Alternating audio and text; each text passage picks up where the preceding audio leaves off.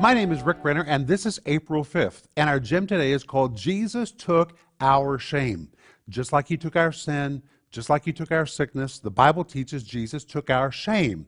And our scripture is Hebrews chapter 12, verse 2, where the Bible says He endured the cross, despising the shame. And I want to read to you from Sparkling Gems number 2 about what this word shame means.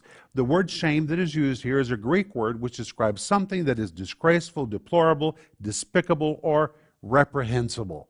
The cross was a horrible moment for Jesus. He hung naked before the world, and in that moment He took our shame. Just like He took our sickness, just like He took our sin, He took our shame.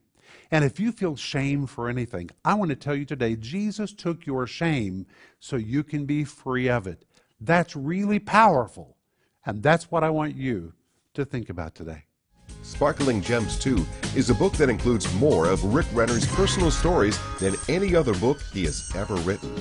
The rich teaching from the Word of God, along with Greek word studies, in this 365-day devotional makes it a must-read.